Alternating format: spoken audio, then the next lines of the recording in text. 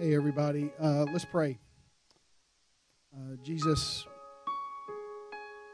true freedom is through you. That's it. There's no other way. Everything is from you, by you, for you, to you, and because of you. Thank you for that. Thank you for rescuing us. Thank you for the opportunity to know you personally and intimately and to spend forever with you. Be with us today. Give us eyes to see and ears to hear and hearts to respond. In Jesus' name, amen. You can be seated. One quick announcement, and then I'll introduce our speaker today. As you know, we're asking for commitments towards the down payment on our new building, $398,000. We're asking for those commitments to come in by October 30th. There are three ways to do that. One is you can fill out a card in the back. The second way is you can scan the QR code and follow those instructions, or you can go to christpoint.com and click on the pledge form. Again, $398,000 by October 30th. What's interesting to me is that there are, I've estimated, somewhere between 20 to 30,000 cars that pass in front of where our church will be every single day. There are a lot of people. There's a lot of traffic. There are a lot of people in this area. And God has designated some of them to spend forever with Him, and they don't even know it yet. That's what we're doing. That's what we're doing.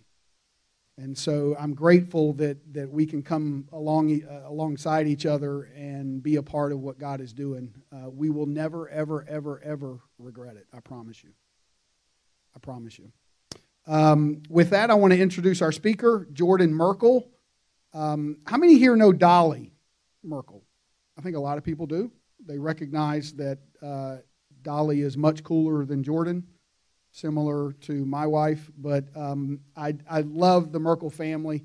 Evangeline and Arabella, their beautiful daughters. They've been a part of our church for a while now. And Jordan has a really cool story. I get excited when people go to the Middle East, and he's been serving with Cru for almost 20 years in that role, now part of the humanitarian branch, which he may share some of that with him. Jordan also leads, is a student leader and is a small group leader here at Christ Point, so he's all in. We're so grateful that he's here. You're going to be blessed by what he has to say today. So Jordan, come on up.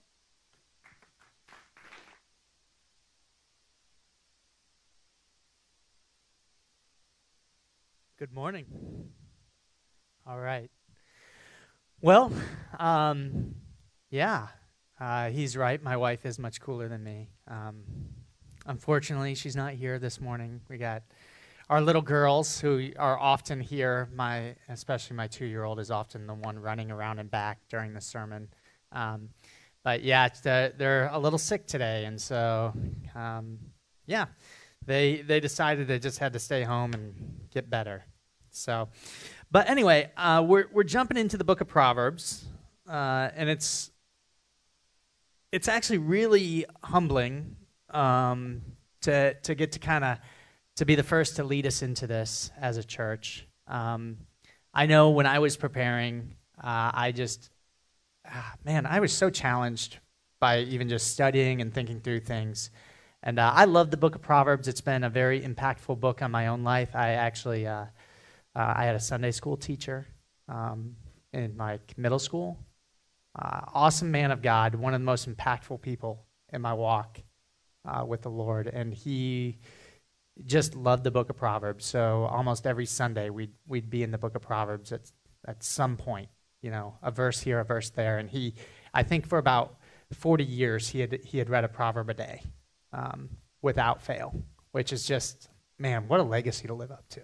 And so coming to the book of Proverbs, it actually, it's humbling because it did impact, there's just people in my life that have just loved the book and have impacted me so much. And so, it's just a real honor to be able to lead us off. And we're going to be talking about work today.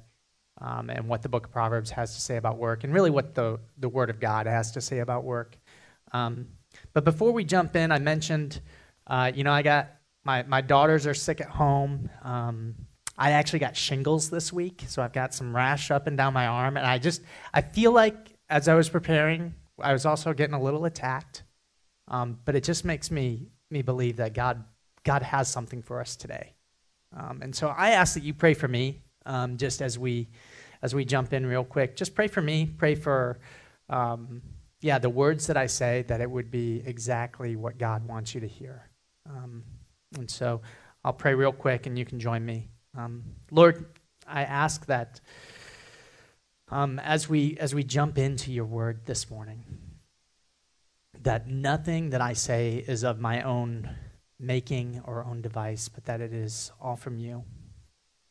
And that, the words that come out of my mouth would be honoring and pleasing to you, and would be encouraging and challenging for this group. And then I love how James, he starts every Sunday this same way, so I'm just kind of copying his formula. Pray for yourselves. We don't pray enough, and so pray for yourselves right in this moment. Just take a few seconds and just ask that you wouldn't be distracted, and that you would hear exactly what God wants you to hear today.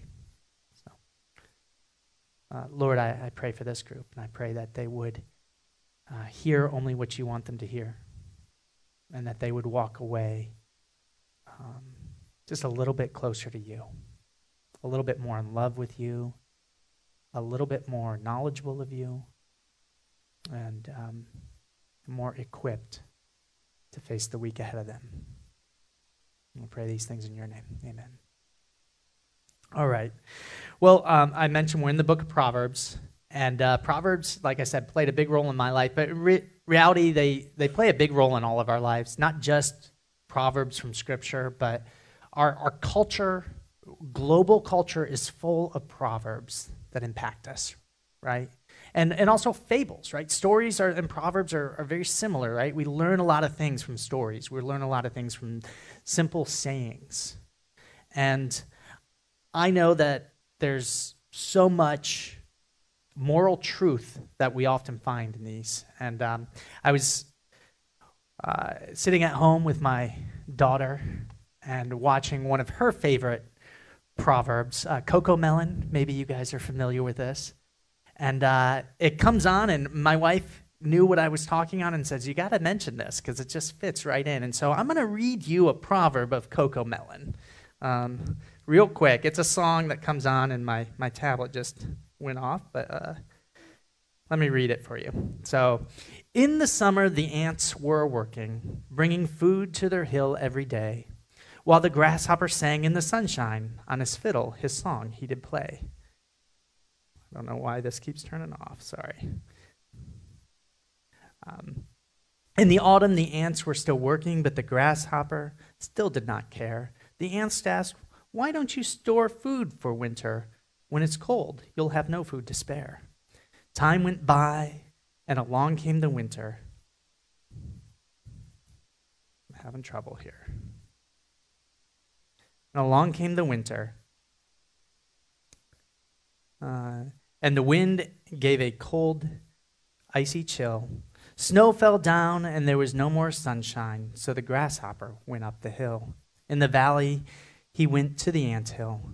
He was cold and embarrassed and sad, but the ants told him that he was welcome. Then he thanked them, and they felt very glad. Sweet little tale, right? It's a nice little song. It's cute. If you've heard this tale before, you think you've heard it before, it's actually a very old story, Aesop's Fables, if you've ever heard of Aesop.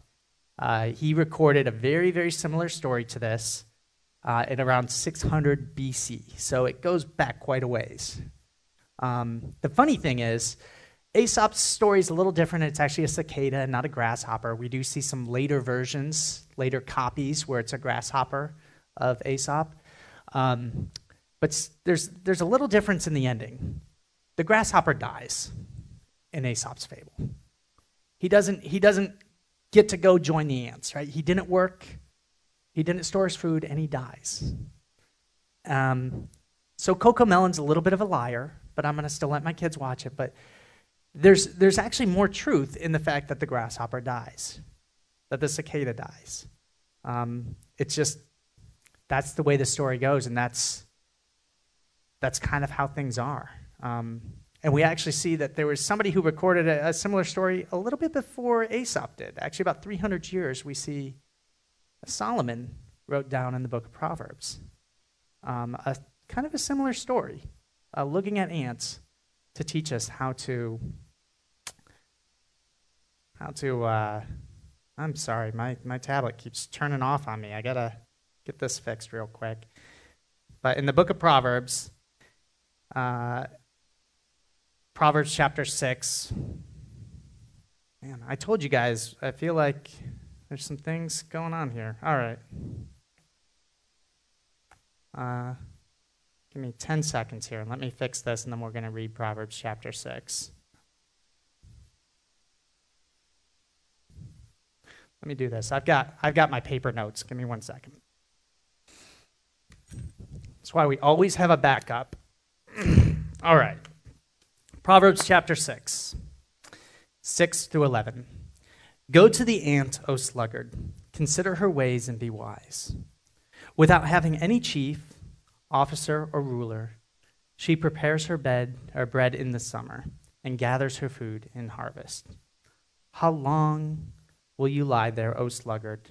When will you arise from your sleep? A little slumber, or a little sleep, a little slumber, a little folding of the hands to rest, and poverty will come upon you like a robber, and want like an armed man. Do you see the similarities with Aesop's fable? Go to the ant and learn. And so we are going to go to the ant today, and we're going to learn from the ant. But before we get to that, this proverb is actually addressed to the sluggard. So first we got to say, who is this sluggard that this proverb is addressed to? So let's take a look at who is the sluggard. Now, the sluggard, another word we use for this is the sloth. Now, when we're saying this, we're not talking about the animal, we're talking about a person, of course. And if you're familiar with, Christian doctrine and history, and there's a lot of stuff written about sloth. In fact, in the early church fathers actually wrote about the sloth and called it one of the 7 deadly sins. You don't see any title of 7 deadly sins in the Bible, but we do see early church fathers categorize 7 sins that are deadly, and sloth is one of them. And sloth is actually pretty unique in that it's the only one of those sins that is the sin of omission, meaning it's something you don't do versus something you do, right? The rest of them, like lust or greed, these are things that you actively do. Sloth is something that you don't do. And so there's a lot of great teachings and writings on sloth, but the best place to go is actually the Bible itself, right? Whenever we're looking at things, I want to define what sloth or sluggardness is with what Scripture says. And where else than Proverbs? So Proverbs chapter 26, 12 through 16 says this. Do you see a man who is wise in his own eyes? There is more hope for him, there is more hope for a fool than him. The sluggard says, there is a lion in the road. There is a lion in the streets. As a door turns on its hinges, so does the sluggard on his bed. The sluggard buries his hand in the dish. It wears him out to bring it to his mouth. The sluggard is wiser in his own eyes than 7 men who can answer sensibly. You guys catch what this is saying? This is saying there's something more to the sluggard than just being lazy, right? I mean, you even look at this, if you, let's just take each one a little bit, right? The sluggard says there's a lion in the road, right? This is an excuse. He's saying, I can't come to work because there was a lion in the road and I had to go home. Does this sound like the dog ate my homework type excuse? Right? I think that's exactly what it is. It's kind of a ridiculous excuse that we should all know is a lie, right? Especially you think about the time they were living in. People lived in villages. You went and you worked in this village. If there was a lion in the road, everybody in that village would know that there's a lion in the road. Your employer would have known that you were lying. The sluggard doesn't care. He makes up dumb excuses. I find I do this myself. I make up dumb excuses. You probably make up dumb excuses for why we can't do things. It happens in my own home sometimes. I'm not going to say who does this, but sometimes we see beard trimmings on the sink in my home that aren't cleaned up. My wife and daughters don't have beards, so it's obviously me. I don't take the 30 seconds after I trim my beard to wipe up the sink. It takes 30 seconds, right? But I use an excuse like I'm busy, I've got to get on this, or I got to do this, but it's a dumb excuse. I just pretend I'm busy. I just think that I have a better reason of whatever I'm going to do next than to take 30 seconds to wipe up beard trimmings. Right? I'm a sluggard. I am that sluggard. Right? And I could go on and on with a bunch of examples how this is true in my own life, but let's look at the next thing that it says. It says the sluggard, right? They're searching for rest, right? They're laying in their bed, they're turning back and forth like a door on its hinges, right? They're looking for this rest, but they can't find it. They're restless. They don't want to get out of bed, right? They've got responsibilities they've got to do, things they've got to go, but they're restless in search of rest, and they can't find it, right? And we're going to talk a little bit more about that because the rest is distorted. But it also says he's so lazy, he's got his hands like in a bowl of food, and he can't bring it to his mouth. Right? That's how lazy the sluggard is. And I think there's more than just laziness here. Truthfully, it's idiocy. I mean, that's the best way to say it. Like, who on earth has their hands and they're hungry in a bowl of food and is unwilling to bring that food to their mouth? Right? It's not about just laziness here. There's something going on in the mind and the heart of the sluggard that is preventing them from doing what they know is going to help them, what they know is going to feed them, what they know is going to give them life. And then one of the easiest ways to define a sluggard here, and connecting it so much to the fool, is that they don't take good advice. Right? They're told, 7 different wise counselors are saying, here's what you do. Here's how you do it. And the sluggard just says, no, I know better in my own eyes.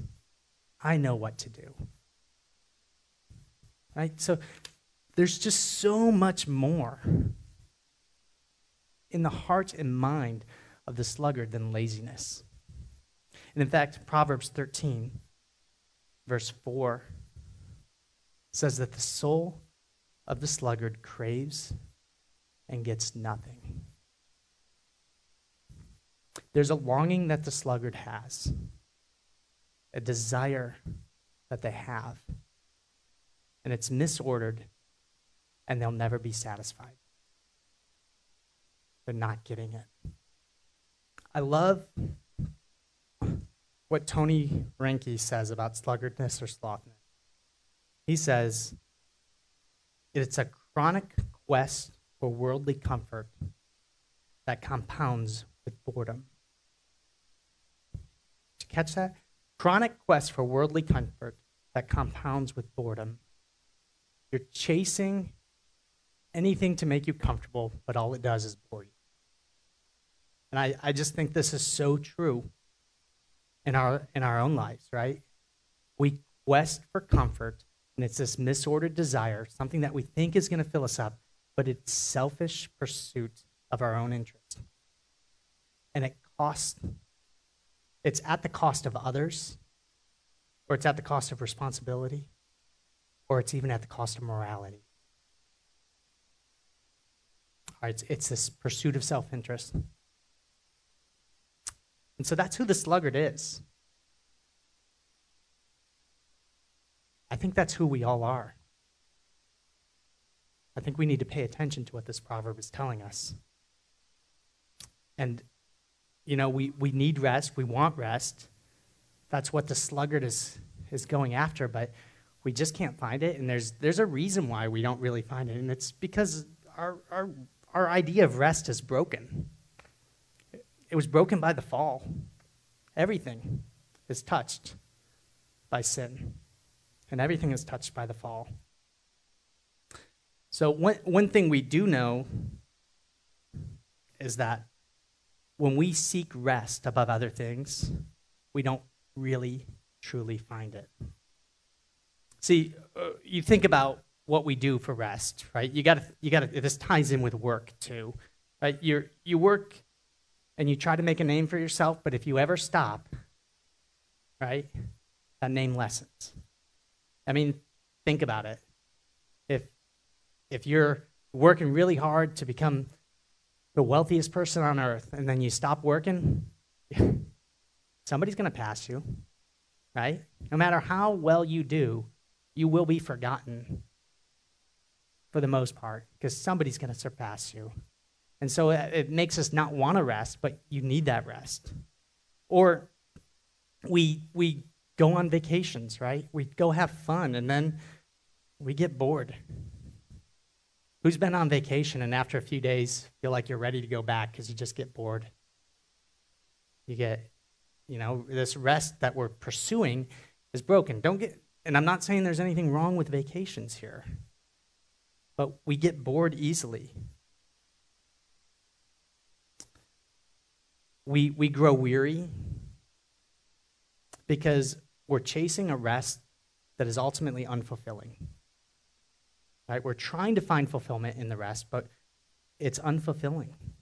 And that's the trap of the sloth. Right? That's the trap of the sluggardness that's affected our lives. I think there's two really big traps that we do is we first think rest is a means to itself, like a means to an end of itself, right? It's a purpose, right? That's what a lot of people believe rest is, right? We work so that we can rest, right? We work hard, we want to reach our goals so that we can have enough comfort to do the things that we think are going to give us rest, right? And this sometimes means we pursue that rest at the expense of things like play, worship, relationships, right? Those things are all affected because we're working so hard to find the rest, and then we think that those things don't bring us rest, right? It's that vacation. It's that, whatever it is you want to buy. It's the TV shows you want to watch. Those are the things that you think are going to give you rest, and it comes at the expense, right, of the other things in your life that might actually give you rest. So one is that, we're pursuing rest as a means to an end in and of itself. That's one of the great traps of rest. The other great trap, I think, is that rest just becomes an escape. We become tuned out to the world. And it's so much easier today than it's ever been because we have things like Netflix or Amazon Prime or Disney Plus where you can turn on a TV show and boom, the next one comes on. The next one comes on. Before you know it, you've spent a few hours just watching TV, turning off your mind to anything. It doesn't even become about entertainment at one point. It just becomes about turning yourself off, right? That's such a danger. And it's not restful. It's not fulfilling. It's just turning off your mind. And truthfully, I fail in this. I'm not here judging anyone because this is so convicting to me. But it destroys us. When we escape and we turn off, it rots our relationships, not just with each other, but with God. It will rot you slowly over time. You may not notice it one night or the next night or the next night, but in 10 years down the road, you're going to be looking at yourself wondering what happened. Because it's going to rot you. And it's going to rot the relationships in your life. And it's going to rot the relationship with God. So this is why rest is broken. And this is why the sluggard, in their pursuit of rest, can never find it. It's constantly chasing something to please himself. The sluggard wants to please himself in life, in work, in searching of his own rest. and in finding comfort, and yet cannot. And I think one of the reasons why the sluggard truly cannot find rest is not just because rest is broken. You know, the sluggard, or all of us really, are trying to escape work. And we do that because work is broken too. So we need to look at how work is broken to really understand this passage as well. Because once again, I mentioned everything was touched by the fall, right? Everything was touched by sin, and that includes our work. I mean, work is hard. It's laborious. It's why we tie labor and work together, right? That's why we call a woman who goes into labor. Right? It's hard work. It's exhausting. I mean, you think about the fall. Think about the story of Adam and Eve, and they sin, and what God says to them, right? God says, Adam, you're going to be working the ground, and the ground's going to produce thorns and thistles, and they're going to choke out your work. Right? In fact, the ground is going to be cursed. Right? It's going to be cursed. And it's going to be difficult, and it's going to be hard. And he even says, by the sweat of your brow, right? You're going to be sweating because it's not easy work. By the sweat of your brow, you're going to have to work the ground. This cursed ground that's bringing up thorns. And guess what that means? That means our hands get callous, our feet get blisters, our back aches and hurts. I mean, most of us probably don't go work outside in the field anymore. But how many people have hurt backs from just sitting at a computer? I mean, I do. Like even our non-hard labor work breaks us down. Our bodies grow weary. And this is a result of the fall. When I think about work and I think about like somebody who I just know had worked really hard in their lives, and I just think of my grandfather. My grandfather was a farmer. For 50 years, he grew corn. And I remember sitting there even as a little kid, right? He grew corn. He did some other things as well. He grew stuff. And in the seasons where they weren't harvesting, like in the winter, he would work in a shop. And he taught woodworking and shop at a local community college up in this little town in Ohio. But I remember sitting with my grandfather, and you could see the calluses on his hands. Somebody who worked all of his life in the field. Somebody who always did physical labor. And I have vivid memories of just seeing somebody who was just a hard worker, and it took an effect on his body. Not in a bad way. He still had very gentle hands. He was a wonderful man of God. I'm so grateful for him, but I've got memories of just feeling his hands and seeing him and seeing the effects of work on the body. And so this leads us, right, because work is hard, this leads us to do work poorly or wrongly or selfishly with ambition or out of jealousy, right? Because before the fall, we worked in harmony with God and creation, and it was an act of worship. Now it's hard. And so we work for survival now. Right? We got to eat. We tie our self-worth to our jobs. I mean, or our name or our status. And you know how I know this is true? How often do you find out what somebody's job is immediately after meeting them? Right? We find identity in our work. And then we also put that identity on others in their work. Right? Almost without fail, one of the first things we learn about somebody, maybe we learn their name, maybe we learn, their kid's name, their wife's name, whatever. But almost one of the first things we learn is, so what do you do? What's your job? Are you a student? Are you out of college? What kind of job? What do you want to become when you grow up? These are the things we place on people because we place such identity into work. We've made that who a person is. And we do it about ourselves too. It's where we find our status and our identity. It's what we tie our self-worth to. And the problem is, we'll never be satisfied with that.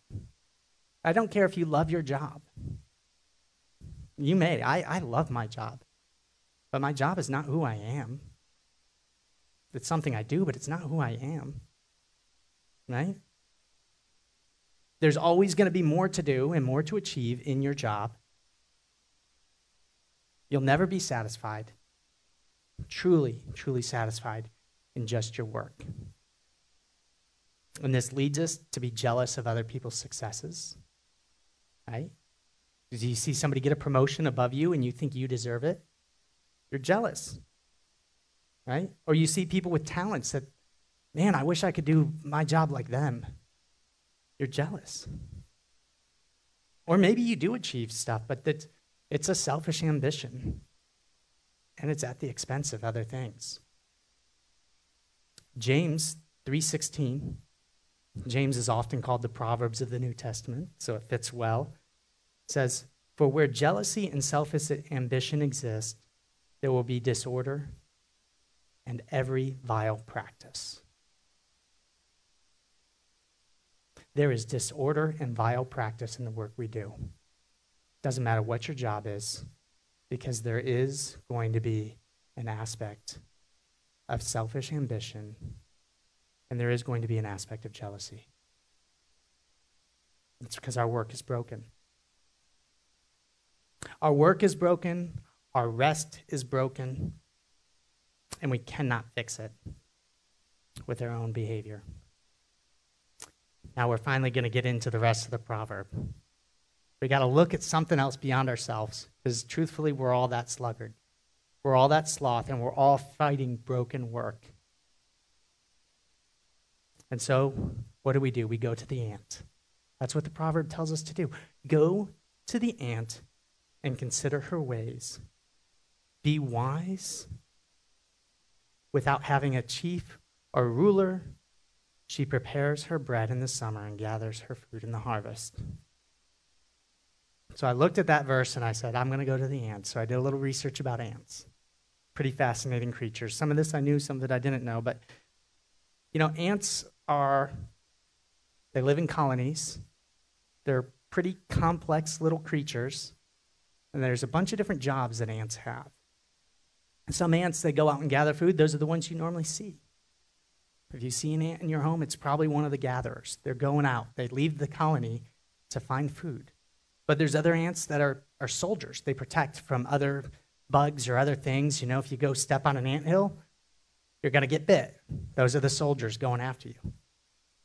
Those are probably the two, and maybe the queen, which isn't really a queen, right? It's just the one that lays eggs. Those are probably the ants we're most familiar with. But there's actually ants that do all the building. There's other ants that actually do cleaning. Right? They've got to get the waste out of the anthill. And there's some that actually take the food from the gatherers and they give it to the rest of the ants. Right? Ants have division of labor, and they do all these things. And believe it or not, there's actually some ants, and until not that long ago, they were just called lazy ants. But they're not actually lazy. About the estimates are about 30 to 40% of ants.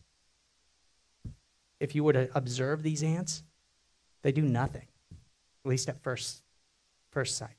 But as they were studied, they found out these were backups for the whole ant society, right? Ants, so these ants would get food, and if ever the gatherers couldn't gather enough food, these ants actually grew a little fatter than the rest of the ants. They would give up some of their food stores in their body to other ants, which is kind of crazy. So they were like a backup food source, but then they were also the backup workers, right? The gatherers and the soldiers were the most likely to die. And so whenever some die, one of these ants gets activated and does their job. They're backups.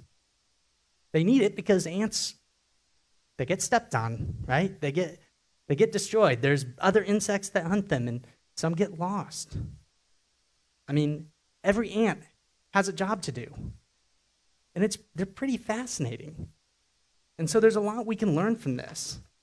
One of the first observations is that every single ant has its job, and there's dignity in that job, because without it, the rest of the ants die. It's true. If the builders didn't build, they'd have no place to live, and the rest of the ants would die. If the gatherers didn't gather food, none of them would eat. If the soldiers didn't protect, they would all get destroyed. Even if the cleaners didn't clean out the waste, the colony would end up collapsing upon itself. And if there weren't those backup ants, nobody would step in and take the place. No ant is more important than any other ant. They each have their job, and they each do their job, and there's dignity in that work. And there's no status.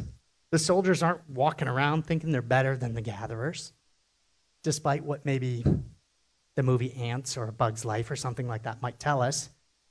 Like, every ant is perfectly content with their work, and they don't compare each other. They're all important,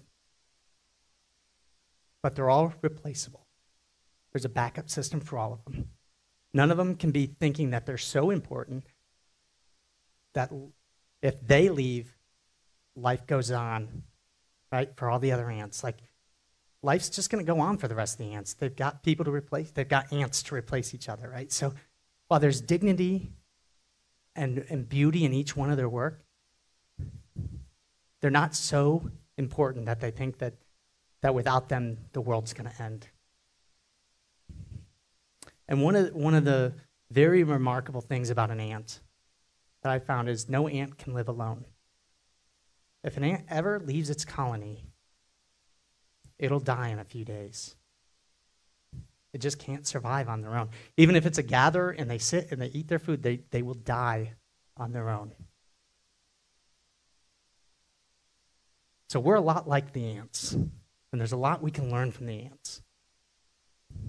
And so when we look at these things, I want to transpose this onto our own lives, because there is honor and dignity in the work you do, no matter what job there is. And I think if we can understand this, we bring a little redemption to the brokenness of work. So God, before the fall, he actually placed Adam and Eve in the garden, and he told them to work the ground.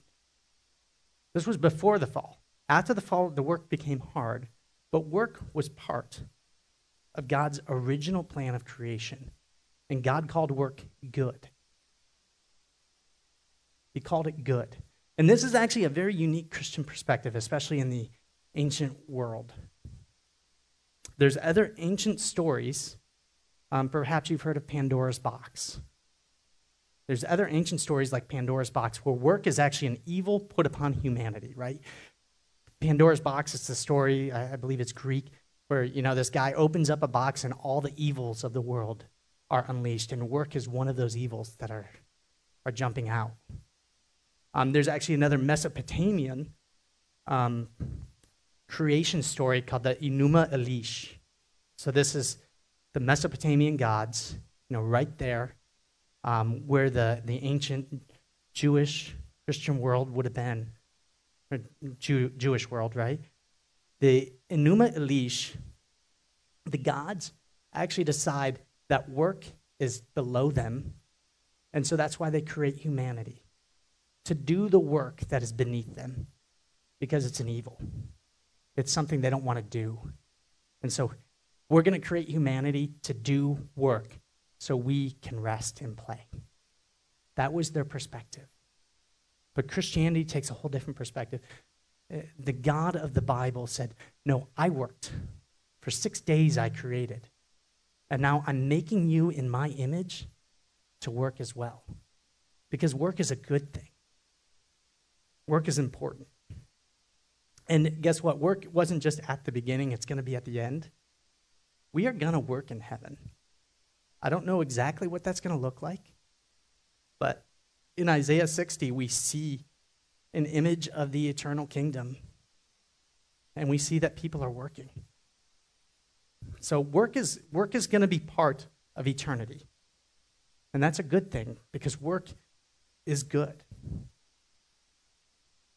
One of the most beautiful pictures of work that we see in the Bible is Jesus himself. Anybody remember his job? He was a carpenter. Jesus worked. So the God of the Bible, though, promises that work can be good, and he also promises that he's going to take care of our needs. Right? We work now to provide for our needs, right? Our food, our clothing, our housing, et cetera, et cetera. God promises, right? If you look at Philippians 4:19, he says, "And my God will supply every need of yours according to his riches in glory of Christ Jesus." So here's a little exercise for yourself. How does God provide food for you? I'm sure most of you are going to go home and eat lunch or go out and eat lunch. How did that food get there? Did you grow it yourself? No. Somebody grew it. Maybe it's chicken, a farmer raised chickens. Maybe it's wheat or corn or whatever it is. There's a farmer who worked it. But, we didn't usually go straight to the farmer. So farmer sells it to somebody else, and somebody packages it, and then it gets put in a store and then put on the shelves, and then you go buy it, and there's this whole chain of people involved in you having a meal. I don't know how many hundreds of people are probably involved in that, maybe thousands. But you see, God is providing that food for you. And so how is God providing that food for you? He's providing it through others. And you could go on and on, and you could say the same thing about your clothes, about your house, about your car, about anything you want. Everything is provided, but God is using people to provide it. There's a tale, some of you have probably heard this, not a tale, an essay that was actually written. It was first published in 1959, and it's called I, Pencil. Maybe you've heard this. It's actually used mostly as an economic lesson about the global economy. But a man traces a pencil, and I actually had a pencil, and I left it back there. But if you look at a pencil, it's made out of wood, and it's got graphite in the middle. It's got this rubber eraser and a little tin thing that holds the eraser on. And the guy tried to show how complex a simple pencil is. The rubber is from rubber trees, and it's mixed with chemicals, and there's oil and polymers that are put into that. And then there's the graphite that's mined in different areas of the world, and then there's paint that's sourced from somewhere else, and there's wood, brought somewhere, and it's all shipped to other places, and the pencil's assembled. And he said that no one person in the world has all the knowledge to make a single pencil. And in fact, they traced it, and by their best estimates, there are close to 1 million people involved in making a single pencil. 1 million people to make a pencil. It's crazy. But every single one of those people in that chain somewhere, and most of them probably have no idea that their laborers are making a pencil. Every single one of them is God's provision for you to have a writing tool. And just think, if a pencil's that complex, how complex is this? Or how complex is your phone? Millions of people every day are involved in God providing for you. Whatever you have, whatever you do, millions of people are involved in that. And so this means that no job is more important than another. Right? Because every single job is providing something for someone else. I think we can often compare status. We can often think, I'm not a doctor saving lives. I'm just a school bus driver. Right? But think about the school bus driver. The school bus driver, right? He or she has to pick up the children, take them to school, and drop them off. But if they're not there to do that, Maybe the kids can't go to school, and that means maybe the parents can't go to work. And if the parents can't go to work, they can't get the money to buy the kids food. And if the kids can't get food they don't eat, they die. Or if the school bus driver messes up and gets in an accident, the kids die. If the kids don't go to school, they don't get educated. That means they're not going to be able to get a job when they get older. That means they're not going to have money. That means they can't buy their food and they die. And I know this sounds a bit crazy, but it's true. Without people doing their job right, people die. A school bus driver is incredibly important. Your job, whatever it is incredibly important because it's not just a million people providing for you. You are one of a million people providing for others. You are part of God's provision for millions of people around the world, and you don't even know it. Your job is incredibly important. And so how do we honor God doing this incredibly important job? Well, let me share this one verse real quick. Ephesians 4:28. Let the thief no longer steal, but rather let him labor, doing honest work with his own hands, so that he may have something to share with anyone in need. One of the easiest ways we can honor God is by taking what we're given and give it to somebody else. It's a very simple way. But there's so much more to it than what this verse is saying. Because this verse is truly saying that you are God's provision for others.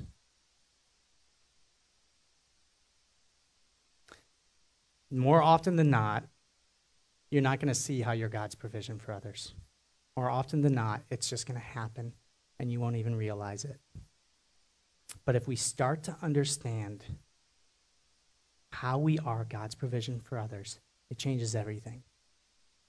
It means there is no status. It means it doesn't matter if you're a plumber or a doctor or a builder or you do sales, whatever it is. Your job is important, and there's no status. There's no comparing it because you are part of God's plan and provision for others, which is beautiful.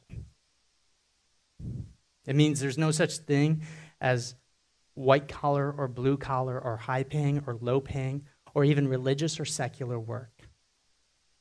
It's all honoring to God because you're part of a beautiful plan that God has to provide for others. Your work is important, and there's dignity to it. Every single job is important. Every single job has dignity. So what's the best way to do your job and honor God? Do it well. You know, I mentioned if you're the plumber, well, unclog those drains. Put in those pipes well. If you're the school bus driver, get the kids to school on time. Don't crash. If you're a salesman, be the best salesman you can be. Honor God in your work because that's what he wants you to do. Because you're part of that provision. So the better you do that job, the better you're providing for others. Do your job well. But don't think you're so important, just like the ants, that you can't be replaced. There's probably always going to be somebody better, right? Always going to be somebody better than you, unless maybe you're Michael Jordan, you know? But do your job well. But don't think you're so important that you can't be replaced. There's always going to be somebody waiting if something happens. But know that your job is important. And know that there is dignity in your work, but because it's not so important, it is not the source of your dignity. There's so much more to who you are than your job. You're a family member, right? You're a parent, child, sibling. You're a member of your neighborhood. Maybe a member of this church, or you come to this church. There's so much more to who you are than your job. And the most important thing is that you are created in the image of God. And he calls you his child. And so God is a proud father who does take joy in the work you do. God is up there saying, he's looking at his daughter and saying, "Ma'am, I love the way she paints those nails. She brings creativity and beauty and joy into that person's hand. Man, that's a reflection of me. I love that." Or he looks at the guy mowing the lawn and he says, "Man, he's doing such a good job. That's my son. I'm so proud of the way he mows that grass. Look at him pull up those weeds. He's trying to make that look like my garden in heaven. I love that. That's beautiful. I'm so proud of him for doing his job well." God is a proud, proud Father. And he loves it when you take pride in the work you do. He doesn't love it when you're prideful in the work you do. But he loves it when you take pride in the work you do. And this is the beautiful thing, too, is that because God is a proud Father, we get to honor him in the work we do.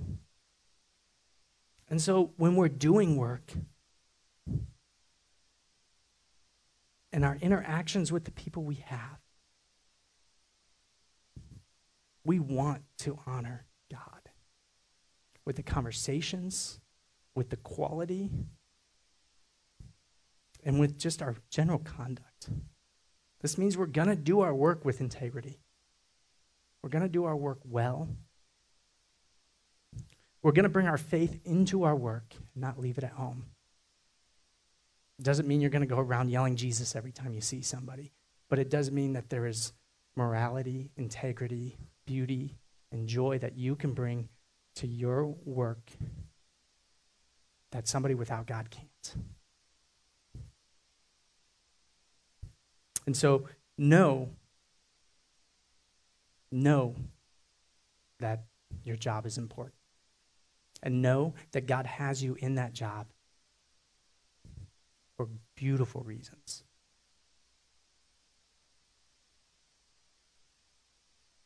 Now, I mentioned how rest was broken. The good news is that God also brought rest into the world. He worked for 6 days, but on the seventh day he rested. And he called those a good thing too. And so there is a need for rest. We are supposed to rest. Once again, I'm going to look at the ants real quick for this. I had no idea. An ant takes about 250 naps a day. Sounds crazy, doesn't it? Now, they're all about a minute long, so it's not like they're sleeping a bunch. But ants need to rest. And I think sometimes we think of rest as juxtaposed to work, like they're opposites. And that's not true. Sometimes you're not always working when you're resting, but rest isn't nothing. I like to cook. I enjoy cooking a very good steak. If you ever want to come have a wonderful steak, you can talk to me afterwards. But rest is a lot like cooking. If you know anything about cooking meat, you're supposed to let meat rest after you cook it. And what this does is it allows the juices to reabsorb back into the meat, filling the fibers, and it makes the steak more tender and more likable. Same with chicken or pork or any other type of meat. You're supposed to let it rest, let those juices get back in. Rest is supposed to make you more tender and more likable too. It really is. If you are finding that rest is something you're craving so much that you get annoyed when you don't get it, you're not doing rest right. Rest is supposed to fill us up. It's supposed to be enjoyment and relaxation and recuperation and play and worship and spending time with friends and family and doing things you love. But you got to let it fill you up. Whatever it is, it can't be something that's just going to exhaust you. And you can't let it become your purpose. Can't let it become your purpose.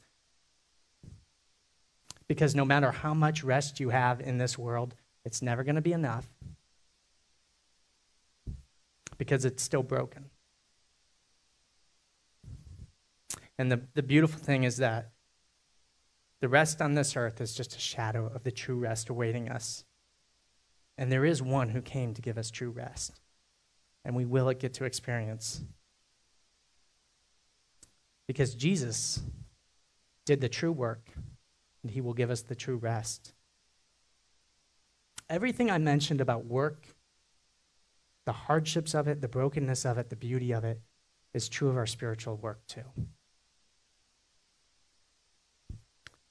Just as physical labors can cause blisters on our feet and callus on our hands, our spiritual labors can cause blisters and calluses on our heart. When we're doing it wrong, our hearts turn to stone. The Bible says that, right? We think we're earning our salvation with our work. We think we're earning our rest with our work. Or we become so disillusioned with it that we just stop our spiritual work altogether. And then we think that we find our worth and approval before God in the way we work spiritually for him. And that's just not true. If you are in Christ, you will never stop being God's son or daughter. It's nothing you do or do not do that will take away that identity. You are his. And you are his because Jesus did the work.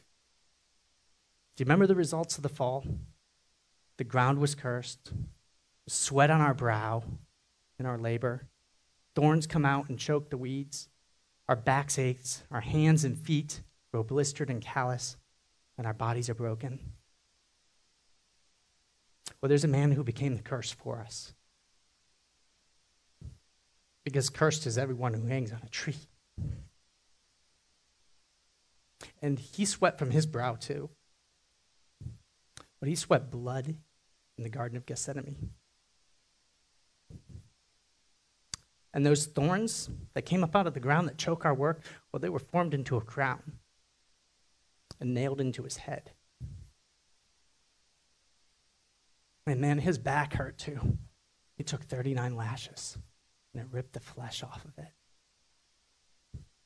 But it says that by those stripes we are healed. And his hands and feet, they were nailed to a cross. And he was lifted up, and his body was broken for you. Jesus did the work. If there is anything you hear today, Jesus did the work for your salvation.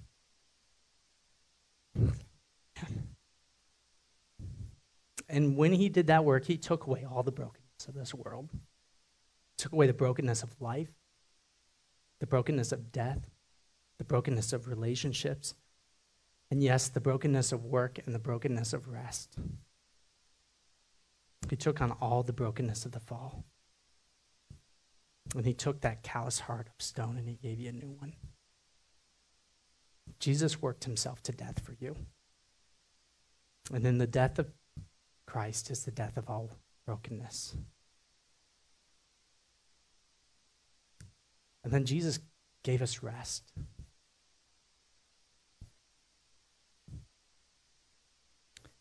It didn't end with his death. Jesus rose from the grave.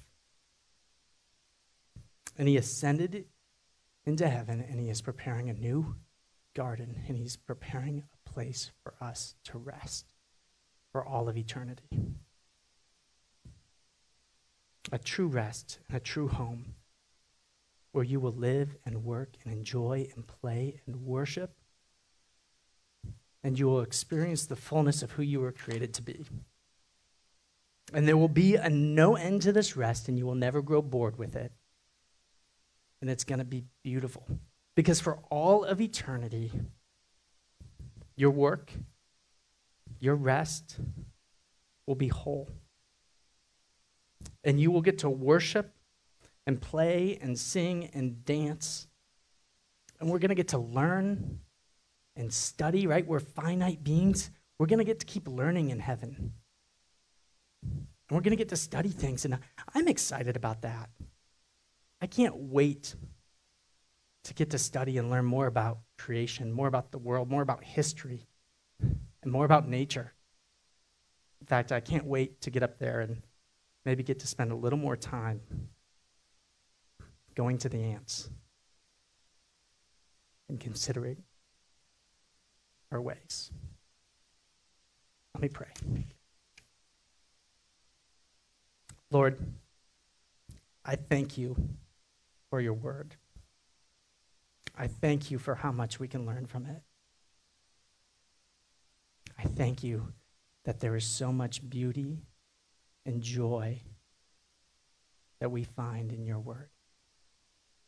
And I thank you that you have created us to work and created us to rest. And I pray that we would take dignity, or that we would find dignity and joy in our work and in our rest. And we would know that our work is important. It's important to others' lives, and it's important to you. And there is so much significance in what each one of us do. But Lord, we ultimately thank you that you did the work for our salvation.